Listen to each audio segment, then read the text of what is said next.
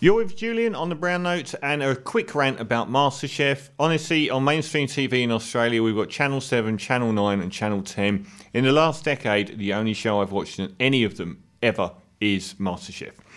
MasterChef Australia has been a balm for many of us, and then it went through this incredible car crash where its 3-decade-long hosts, Gary Megan, George Columbaris and Matt Preston, became embroiled in controversy, and they ditched them.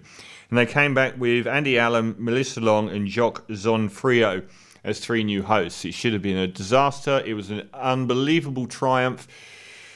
Very clever. Unlike most Australian TV executive, they decided to bring all of the old contestants back to ease the new hosts in. It was a masterstroke because it gave you all of these old people that you've seen on the show for years, and that worked really, really well. Everyone loved the new hosts. Andy Allen did a bit too much of the, how good is that, being his only go-to line. Fearless serenity, which I said would be a problem before he started. Lovable guy, but he needs a little bit more articulate language on the show. Melissa became everyone's go-to babe. Gorgeous, gorgeous girl, although her voice is probably the least mellifluous element to her. And Jock was an effortless leader. And it was a great series, but and they nearly ruined the whole thing by doing Junior MasterChef. I mean, I was so angry when they came back with that. Did they not learn the last time? And the viewing figures were terrible. Everyone in the media acted like it was a success, but the viewing figures were awful.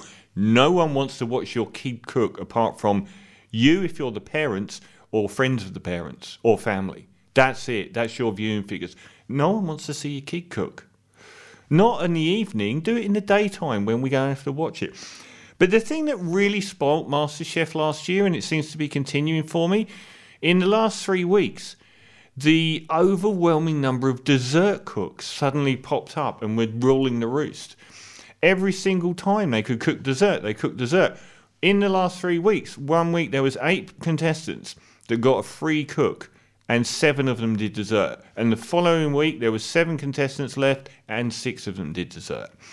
And the chick that won did dessert all the way through to the final, every single chance she got, and never got pulled up on it. No one ever gets pulled up. Cook pasta 3 times in a row, you get pulled up by the entire country.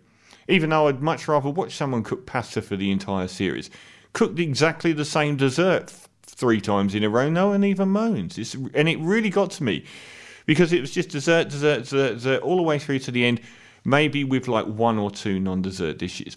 So I was really worried this season by a couple of things. One, that it would be too emotive and schmaltzy and holistic, and the 3 hosts would really home in on this thing. Melissa's got this big sort of empathy going on, and I really miss them just standing behind the benches cooking and being in a competition and being paid out on when they've screwed up.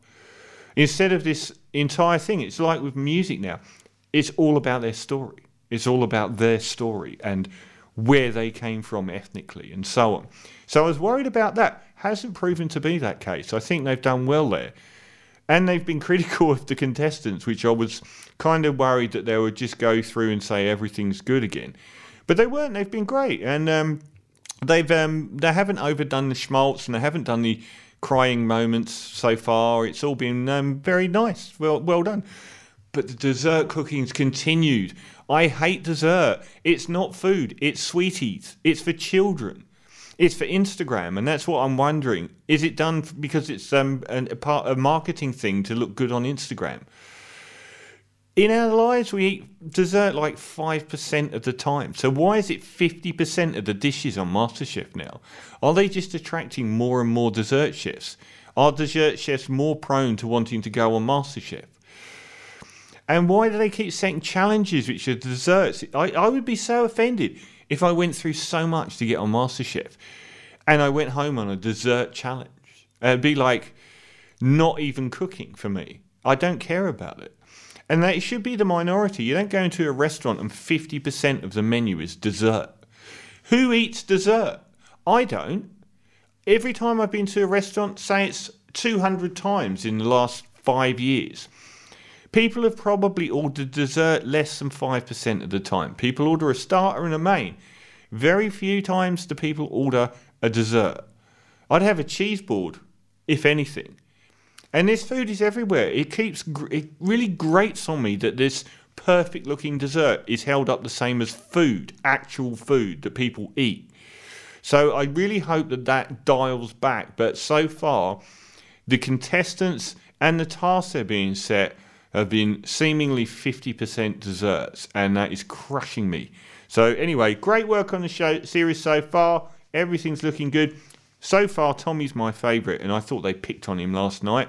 I thought his team let him down. They forced him to make a dessert when he said he wasn't any good at it in a test that was specifically called Play to Your Strengths. They forced him to do something that wasn't his strength. And then the two guys stood on the balcony bickering about him and making snide remarks. And he walked around being holistic and geeing everyone up. No one did it to him once. Anyway, that's my little rant on MasterChef.